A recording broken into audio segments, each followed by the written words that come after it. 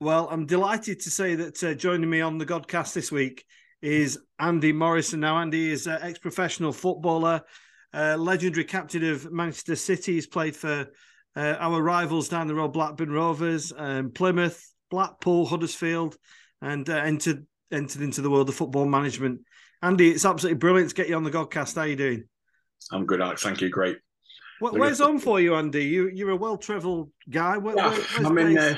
I'm in just outside Northwich, over in Cheshire. So we've been settled here now for best part of 23 years. So quite happy. Yeah. Andy, I was looking at your kind of resume. That's some CV you've got, isn't it? It's Very, it's very, very. it's quite extensive, and I thought, well, where do I start with? So I'm actually going to start in the most recent. How does somebody such as yourself has a CV that goes kind of Connah's key football manager to manager in the Sri Lankan national side? How did that come about? Well, it was an opportunity that came about from relationship with Tim Cahill, who is working in at Qatar Aspire, and it was an idea really to leave a legacy after the World Cup of helping the nations at the lower regions. We all know Italy, Germany, we all know England, Spain, these teams at the top end, but there's also a pecking order, and there's a lot of teams like down below 200. So it was to try and develop them countries, improve their infrastructure, and ultimately help them to win games of football. Where are Sri Lanka, Andy, in the pecking order? What is Well, the they're as low as it can be. yeah? There were 207 out of about 210, and I don't think the other three really have any teams that are working. So we are right at we're right at the very bottom at this moment in time, and it's probably a country that has struggled for many decades now to actually develop grassroots football, to create a pathway to the national team, and hopefully in years to come that'll be in place. So does that mean that you get involved in the grassroots stuff as well as the older guys, or? No, I mean I'm there as a national team manager, but I'm there in many capacities really to to help to create the vision of where we want to go, and hopefully my whatever qualities I have they'll use to help develop that young, because we don't have a domestic league at the minute, which is working to actually produce. It's been probably the best part of 15 months since they had any domestic football. So it's very, very difficult to create a pathway for the national team to be able to compete at any sort of level. But that's something there's plannings in place for that, and we hope we'll start to see the growth maybe sooner rather than later. Have you got some lads with potential? Is the standard half decent, or is it really? It's limited because of as I said, there's a struggle they've had now for a long period of time to actually develop football, and get the structure from, like I say, grassroots all the way through, and the pathway to the national team. And there are players that are worldwide, that do carry Sri Lankan passports, and and they have a connection with the country through family, and we've seen a lot of them, and there's some very talented players. That's something that will come further down the line, when we start to scout them and recruit them. But for now, we're basically just trying to get started and going again. Things are difficult at the moment. There's a suspension from FIFA on Sri Lanka football, because the last election wasn't done correctly, as is the protocol for a FIFA selected committee within a country, and I don't think that was done correctly. So there's been it's obviously sanctions. They're suspended at the moment, and we're hoping to have that lifted in the coming weeks so that we can then go back out and start this journey. Is it a job that's exciting? Is it kind of got the juices flowing? Or? Yeah, 100%, Alex. It felt right at the time where I was in my life and where I wanted to go. I'd had 6 or 7 years of incredible success, culminating in winning the titles in Wales and manager of the season back to back. And I needed a change. I needed a challenge, something, where I felt I was meant to be, and this was perfect. Whether that goes on to be how I visualized it and what I was hoping for, only time will tell. That's in the lap of the Lords. But at the minute, my heart wants to get back out there and work. And I feel it's my purpose, but life doesn't always work that way. And talking about Welsh football, Andy, you managed Connah's Quay for 6 years, I think you said, and when you took them over, they were in a club not too dissimilar to perhaps Sri Lanka in terms of they were really struggling, weren't they? I was wondering what your approach to that was. And just in talking from somebody who worked for Argos as a manager, I'm wondering if the management techniques of a store manager like myself are similar to that of a football manager. What was the starting point for you going in there? We were bottom of the league in the Welsh Premier League, and but there was a lot of good things in place. There was an ambitious chairman, which is always a big plus, who had a vision of where he wanted to go. There was good players, there was good coaches there. There was an infrastructure being built to really develop and go on and do what we did eventually. And from day one, I know it's old cliches and that, but I basically had one day, and then I started training the players, and I worked and focused on that one day, got into one game, and then before you know it, you're into 6 to 8 games, and then before you know it, you're starting to make an impression. We were winning games of football, and it grows from there. Of course there is. I mean, in your mind's eye, you always have a vision of where you want to go, but everything is in the day. Everything is giving your attention to the moment and what you're doing in front of you, and then things follow on from that. Yeah. And just for people who are less familiar with Welsh football, was the club full time at this point? Was it semi-pro? What was the setup? Well, it was semi-pro at that point, and part-time players that were working and coming in, and we managed to get into Europe on the first year I was there, which was a catalyst really to kick us on. That gave us the opportunity then to reinvest in the squad, and then we gradually grew from there. We did go full time. It was more of a hybrid sort of, a combination of part-time players and full-time players who we were training in a full-time model. But it grew, and it improved. And when we needed the certain players at the right time, they came along. And when we went on ultimately to topple TNS, which is an incredible achievement, considering the financial input that's putting into that club to be successful. It's 5, 6, 7, 8, 9, 10 times what everybody else in the league is. So to actually conquer them was a great achievement. Yeah. And which road did you go down, Andy, as the gaffer there? Did you go down the youth route, or did you call on your decades of experience in the Football League and bring in experienced pros? How did that go? Well, it was because of being part-time, it's hard to bring through youngsters. The gulf between what's needed and what was available is huge. And, if you can find one, I guess that goes for any club. I think if you can find one, when over a season that'll break into your first team, that's a bonus. And we did.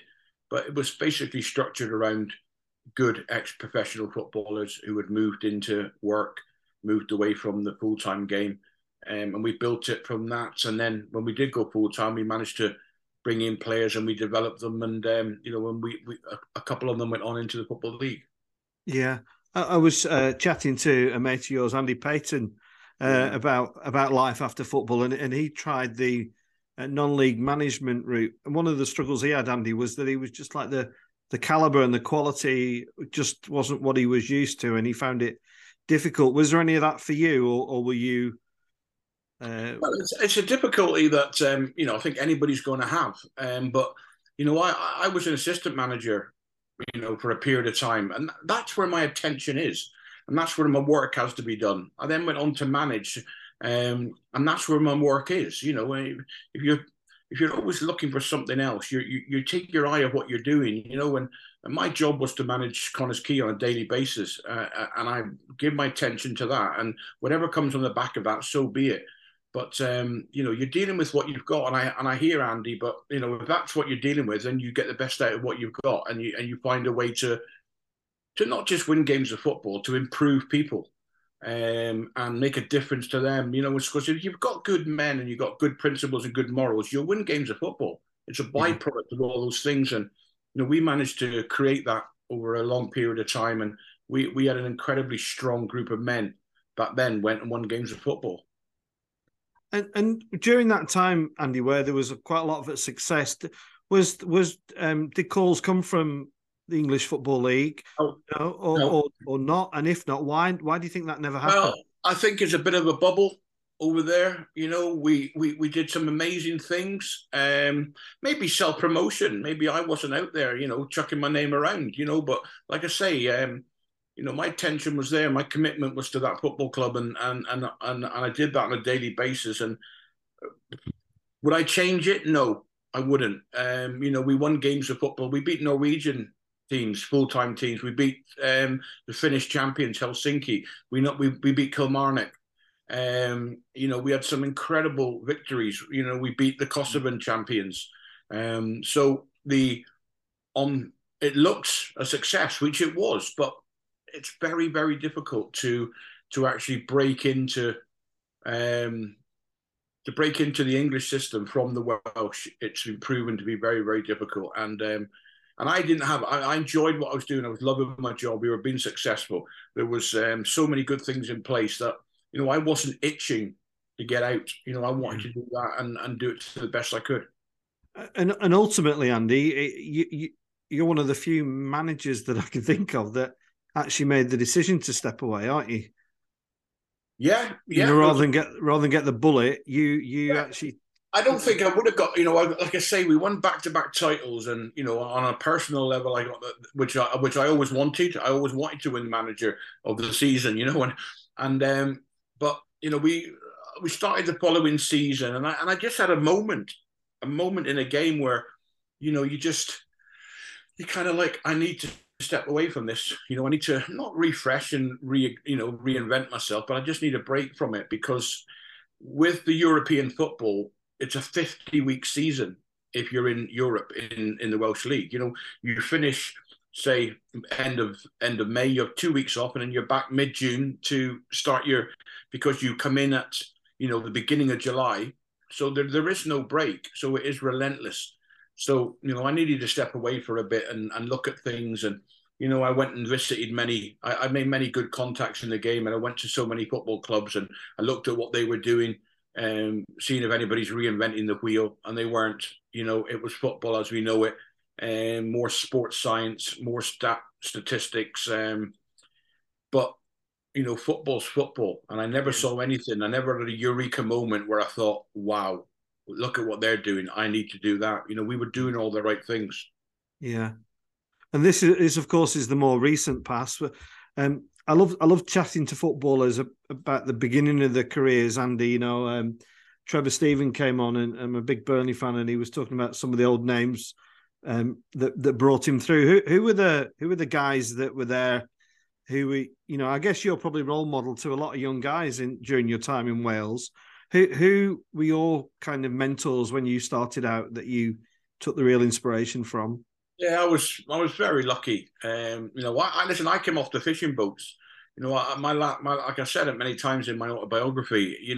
My last year in school, I had 15 days attendance. I was either working on my father's boat, or I was playing football, or I wasn't at school. It was simple as that. So I went into an environment of discipline within a football structure, and I had good people, really, really good people. Dave Smith, the manager, who actually got a connection with Burnley. And Malcolm Musgrove, these were good people who were our coaches at that time, and they directed me. Also, some older professionals that were, like I say, I find that what you need, if you're open and your intentions are right, the right people come along, and I had the right people in my life early, especially in them early days where, like I say, I walked off the back streets of Union Street in Plymouth, out of a tenement flats, into that environment, and it was, with no real discipline, life discipline, apart from I loved football and I wanted to be a professional footballer. Yeah. So that held me in good stead, and I made a lot of mistakes along the way, but I think they were honest mistakes. Yeah. Do you remember the day you got your first professional contract, Andy? Can you tell us about that? Yeah, Dave Smith. I think I was just finished my YTS, and they offered me Dave Smith brought me in and offered me a contract, and I think it was £40 a week, and an extra tenner for the second year, and yeah, and it was you know it was one of the proudest moments of my life, because I wanted to be a professional footballer, and I wanted to play football for Plymouth Argyle, and to do that, and you saw lads that were let go, and then you get kept on, and incredibly proud, and then went on to make my debut at Aston Villa Park at 17.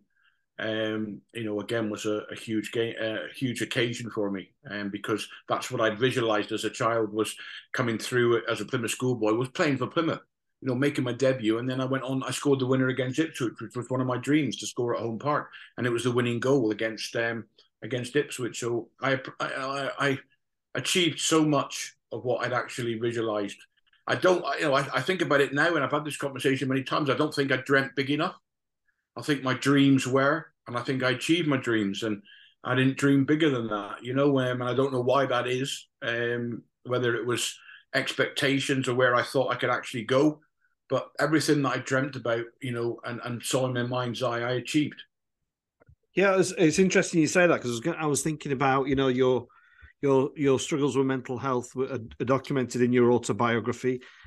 I was wondering if your this might sound a strange question, I hope it doesn't, whether your mental health issues made you a better footballer, or actually they did stop you from reaching the next level, as it were, to reaching the not that you didn't reach the top level. You played in the Premiership, but on a very on a more consistent and a period of longevity.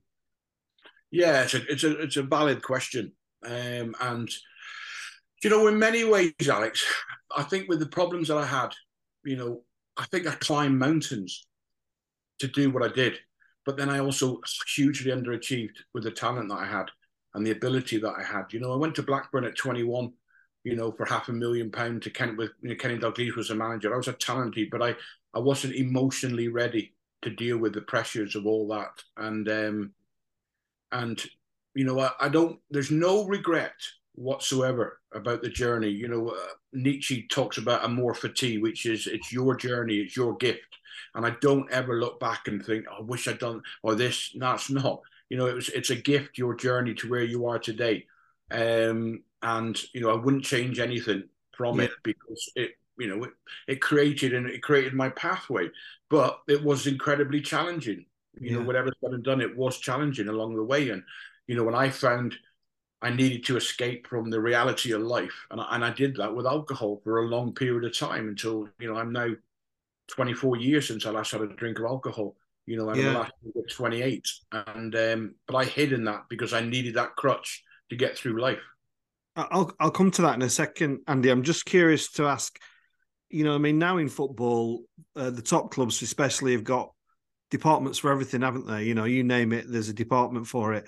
When you just talked about your time at Blackburn, were people telling you that you weren't making the most of your ability, or was this a perpetual kind of self-doubt in your own mind? I can do better, or were you being reminded of that on a daily basis by the coaches around you? No, I don't think so, because you're wrapped up in it. You're in the training. You're in it's almost institutionalized in many ways, because your whole life is structured.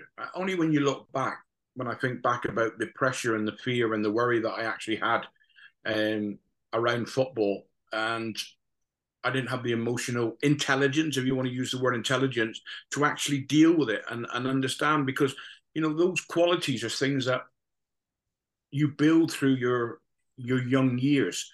You get disappointment at school, you come up with things, you get challenges, and you deal with them. I never dealt with anything, because for one, I wasn't at school, and the life that we led, it didn't open up those learning strategies. So when I first came to massive pressure, and expectations at 22, I didn't really. Well, I mean, I was playing at 17, 18, 19, 20, but I was always playing in my comfort zone, because I was more than comfy at that level. But when I stepped up and the pressure was on, I didn't really have. I had physical resilience, but I didn't have mental resilience to be able to deal with the pressure I am under today going into this game. And something I'm incredibly aware of now today. When did you realize you had a problem with the drink before somebody else did? No, not really. Again, now hindsight being the perfect vision, it's pretty obvious. When you're 18 years of age and the players are going for a drink in the afternoon, the staff, and you're one of the younger lads, and you ask for a Coke, and they ask why. We've heard you like a drink, and well, what's the point in having a? If I can't get pissed, what's the point in having a drink? So I may as well just have a Coke. So that you don't 18-year-olds don't think like that, and that pattern was already there earlier, very early on, and within a short period of time, I'd say by the age of 19, all I ever drank for was to just get completely. I'm not going out to have a drink. I'm going out to get complete oblivion, and I don't think that's normal, But I didn't realize it at the time because of kind of parts of my upbringing, what things that I saw and what I thought was a norm. Um, it felt that way that this is what men do. They drink, they fight, they end up in jail, they end up at home, they end up in hospital. That's what happens. And I did it many, many times. And like I say, looking back now, it's like, wow, why didn't you see it, or why didn't anybody else? But I wouldn't have listened to them anyway. It's quite interesting, I think, because when people normally associate top footballers who've had a bit of a crash in their lives, it's often been towards the end of the career. Thinking of people like Gaza, Paul Stewart, who came on the Godcast, who talked about his, came out and talked about his problems after his career was over, and that crash of not having that security of a football team and a club. But yours was, early doors, wasn't it? You were drinking young, and so when did somebody actually intervene? What was the kind of the big crescendo moment in all this, Andy? Was it after the game had finished? No, I mean, listen, like I say, I'm not saying anything new. It's stuff I spoke about openly in my book. When I had numerous court cases, serious violence, where I was, looking at like anything up to 10 years if I was found guilty. You'd think that would be the eye opener. You'd think that would be the, you need to look at this, but it was never. It was always, I'm not going to go. I'm not going to get involved in that. I'm not going to get. It wasn't never. I'm not going to have a drink. That was out of the question because it's not about that. But it's every time I messed up, I wasn't drunk. Every time I did mess up, I was drunk. If that makes sense. And because I had many, many times where I was drunk, but didn't end up in trouble.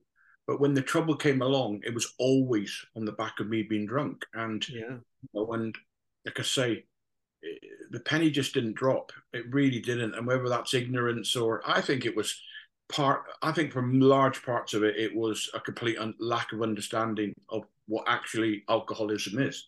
When I have an acute understanding of what it is now, and I didn't at that point. I had nowhere to go or turn with it until I actually did sort of surrender on that one day when I've had enough now. This is me done.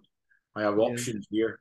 I either take my own life or I try and get help, and thankfully I got help. It feels really pertinent talking about this with a guy who used to play for Blackpool as well. After what's happened there against my beloved club Burnley and the consequences of violence, and obviously not knowing what's happened, but it is terribly sad, isn't it, that these things come out of often drink fueled issues. How close were you to actually being sent down then, Andy? What? Well, I was a jury decision, guilty or not guilty. As simple as that. When I mean, many things phasing me in my life, and people have said that I've captained every club I've ever played for, and I'm a leader, and and people have said, oh, he's fearless. But I'll tell you what fear is. Fear is waiting on a jury to come back, and when you're sat there with your family and they say guilty or not guilty, because if it's guilty, you're going there. Then you're gone for a minimum of 6 years, and that's your career over, and then in many ways your life over. But the facts of the whole incident, and there was 3 major incidents in my playing career. They were all self-defense. They were excessive, but they were self-defense. And, and thankfully the jury saw that, that you have to defend yourself. And I'm sure many of the people on the jury would have said, well, you didn't need to go to that excess. But, you're in an environment where you've got to defend yourself, and it's in your nature, how much force you use. And I guess eventually, they came to the conclusion that I used the correct force, but it still put me in a position, where a Section 18 with malicious wounding with intent, that you're going to go to jail for between 4 and 10 years. And as you look back on those incidents, Andy, are you just grateful that you didn't go down? Do you feel, do you carry any guilt with you? Do you seek forgiveness of those you inflicted the hurt upon? How do you work that through? Well, I don't. Would I do it differently now? Yes, 100%. Do I regret? No, I don't. And I'm sincere in that. I don't regret. If I had the same choices again, I would make different decisions. But like I said, it was my path. It's who I was at them given times. And I don't think you should ever look back on anything you did if it was part of your journey and it was an honest mistake. You shouldn't look back with regret or shame on anything you've done, because it was your journey.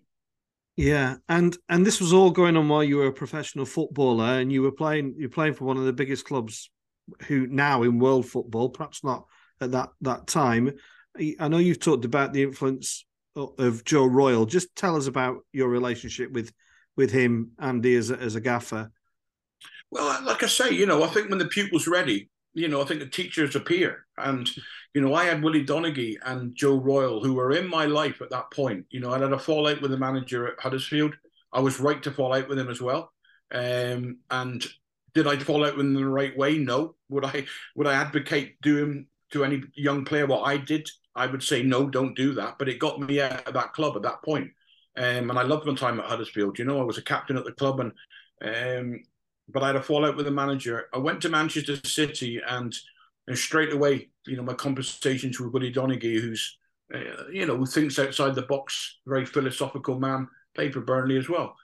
He played a huge part as well with Willie. And, I'd got myself into a mess again, where I'd done all the right things and trained right, conducted myself in the right way. And then I deserved a drink. I went for a drink and got myself into all sorts of trouble again. And I expected to have the book thrown at me, captaincy taken off me, blah, blah, blah, fined, shamed or whatever. It wasn't like that, but I think I was ready at that point to listen to what was said. And, Joe said to me when I started the apology, he said, like, you don't need to apologize. He said, you're not the first person who's let me down, and you won't be the last. He said, but what about you? What about your life? And I'd never looked at it. I mean, I was just a commodity. I was just a footballer, and while I was sort of used to Plymouth Argyle or Blackpool or Blackburn, and I was worth £500,000, they're looking after me. If I wasn't worth anything to them, they would have sacked me and got rid of me. That's the football life, and that is life. And it wasn't about that, Joe sort of said, what you could have achieved in the game and what you can still achieve in the game. Surely you deserve more than that, than what you're, waking up in police cells. Surely you're better. You're not better than that. It wasn't like that. It was surely you're worth more than that. Yeah. And it left a massive impression on me. And I went away and thought, yeah, do you know what? I need to do something now. And I did. I did what I needed to do at that point. And I followed that through on a daily basis since that day. And, that was beginning of February 99. It's a fine line, isn't it, between you're better than that and you're worth more than that. I think it's got a very, really clever distinction by Joe Royle there. This is not about how, being a better person. It's about being the best of yourself, isn't it? And I think it's quite wise. And so the recovery began, and you engaged in this incredible relationship with Manchester City and the fans. Although I was interested to know you didn't. I mean, have you had something like 30 operations, Andy, in your career? Is that right? Yeah, I've had up to date. I've had like 15 operations on my left knee, and 3 or 4 on my right knee, and my ankles and my back, and and all byproduct of my football. Again, being unprofessional in many ways, and the time, the period in football was different then. It was all about the challenge. It was all about getting back as quick as you can. If you can't get back, get it injected, get back out on the pitch. And that's what men did. And that's what you thought was expected of you. So it was never, I don't want to do this and I'm being forced. it was a challenge to me. You know, I remember reading, I think it was Ali McCoy had a knee operation, and he was back in. It was a different operation, but because it was a cartilage operation, I thought that what I had, but it was a bit more. And I was back out running within 10 days, and well, he can do it, I can do it, you know, and I need the challenge. Like nowadays, the period and the recovery is so different because, of course, science and understanding of the body is greater. But back then, you know, I had my knee drained at half time in the playoff final, and I had a painkilling injection before the game because that's what you did. You know, you didn't know any different. You know, I was at Blackpool where we had the playoffs against Bradford, and I had a broken toe, my big toe, but I literally hobbled in on crutches. They injected it in 4 places. I played the game, fine, finished the game, and then 2 hours later, you're back on the crutches. That's what was expected of, I suppose your captain. It's got to just go and get it done, get on with it, you know. But you wouldn't do that now, and we know why, because further down the line, you're going to be on a cold day like today. You're going to be wake up and hobbling into the bathroom like I am. I'm going to say that that's exactly what happened this morning. Is it? Yeah. Andy, and this turnaround in your approach to your lifestyle against the backdrop of Man City being in the second division, the old second division, as it were. That's right, isn't it? Yeah. Mm-hmm. Was that a positive for you? I mean, for everybody looking at Man City, this was the worst case possible scenario, wasn't it? Not only were Man City no longer in the Premier League, they'd gone from Division 1 and dropped down again, and they were in this kind of no man's league, really, for a club of Man City's side. But I remember that period. I remember still 30,000 turning up. I presume it was at Main Road then. You know, although it appeared quite a dark time for the club, I guess it was quite a positive time for you as the skipper. 100%. You know, listen, if the club had been wealthy and the club had money, they wouldn't have signed me. As simple as that. You know, the timing was perfect. You know, the tide was always going to turn at some point, and it coincided with me being there. But there were so many good things there: an exceptional manager, coaches, good players, young players. But they'd had a really tough time, and you know, and like I say, the timing was right, and you know, we went on a run, and we had back-to-back promotions. You know, we obviously got out of that league, but the momentum going into the following season, we kicked on again, and you know, like I say, the club were never going to stay down there. It was always going to kick on, and the timing was right for me and everything in my life at that point. And you know, listen, I go to the games now. I'm still an ambassador. I go, you know, I still work for the club in capacity of working for the City TV and the social media side of things. You know, and that's a byproduct of that period. But you know, Manchester City gave me so much more than what I gave them. You know, where I was in my life at that point. You know, and where I was going. You know, and I never underestimate the part that the whole club played, you know, in my recovery, as well as me getting back to where I should be in life and where I am today. So it was definitely a two-way relationship. Yeah. Andy, a friend of mine is Jamie Hoyland, and I'd asked him if your paths had crossed, and he said we'd played a few times, and he described you as the hardest player he'd ever played against. And and he also said that you were a nutter, but you were fair with it.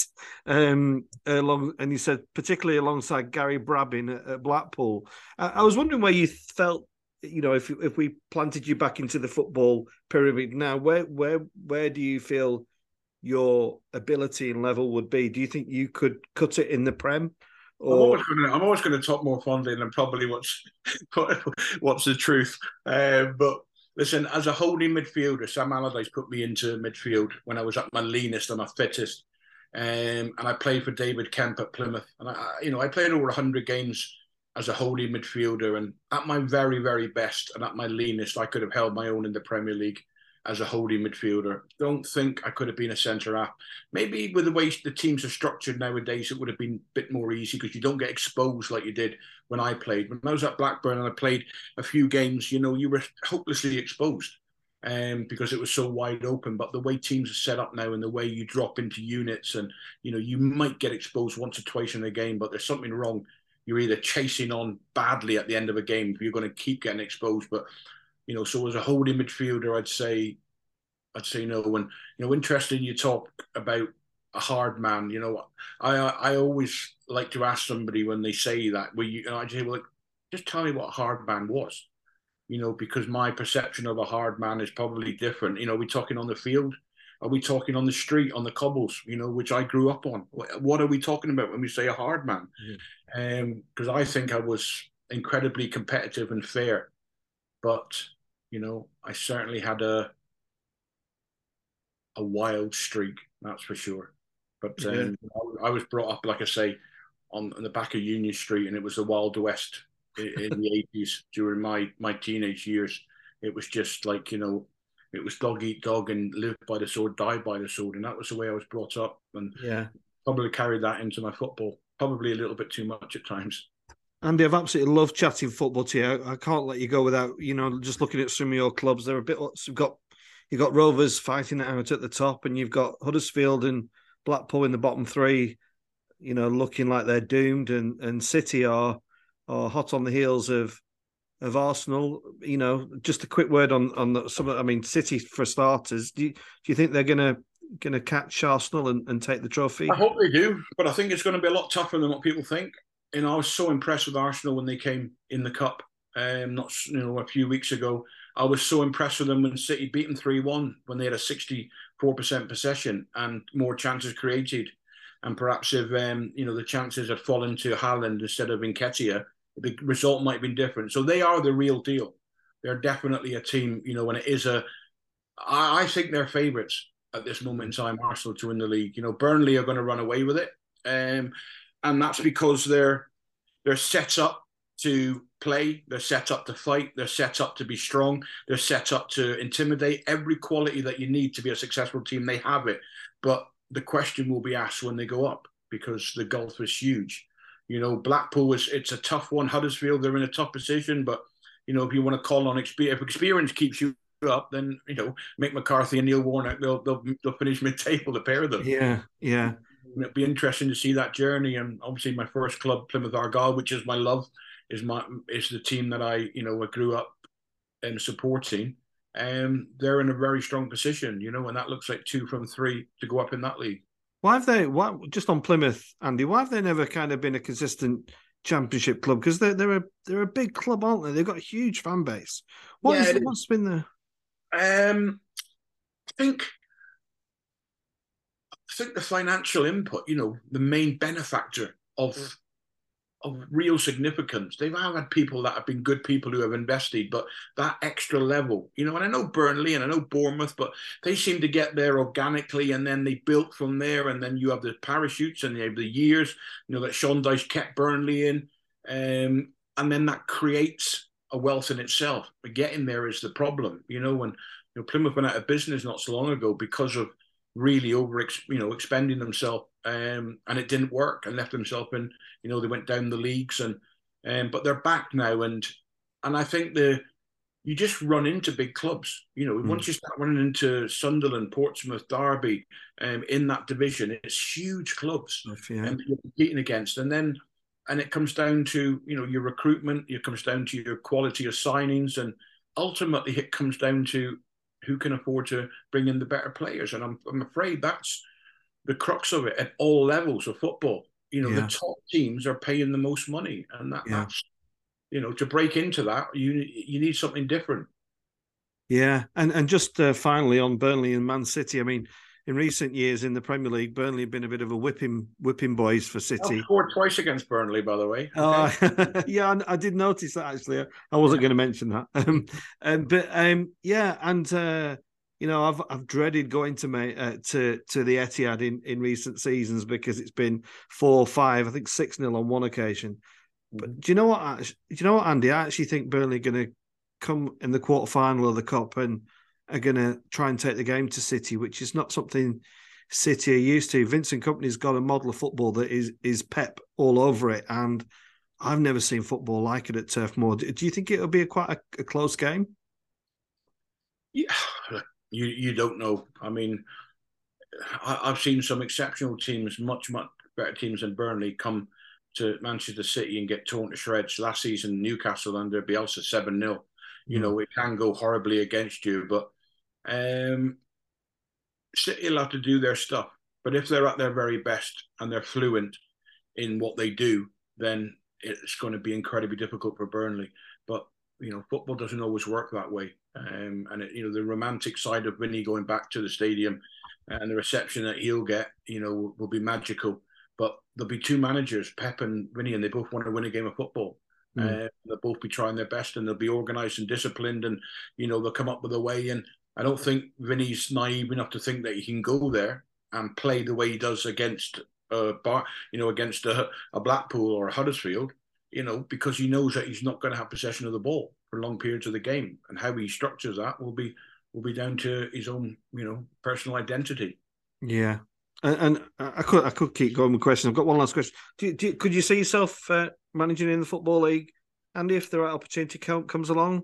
Let's see what happens. I'm focused on what I'm doing. My full attention is there in what I'm doing. And whatever the universe has got planned for me, I'm sure it'll show its hand in time. Yeah. And Andy, I've thoroughly enjoyed talking to you. I love reminiscing about football. You're an intriguing guy. I'm delighted that you're well and things are going well. And just thanks so much for coming on the Godcast. I really appreciate it. Been a pleasure. Thank you very much. See you again, Alex. Cheers.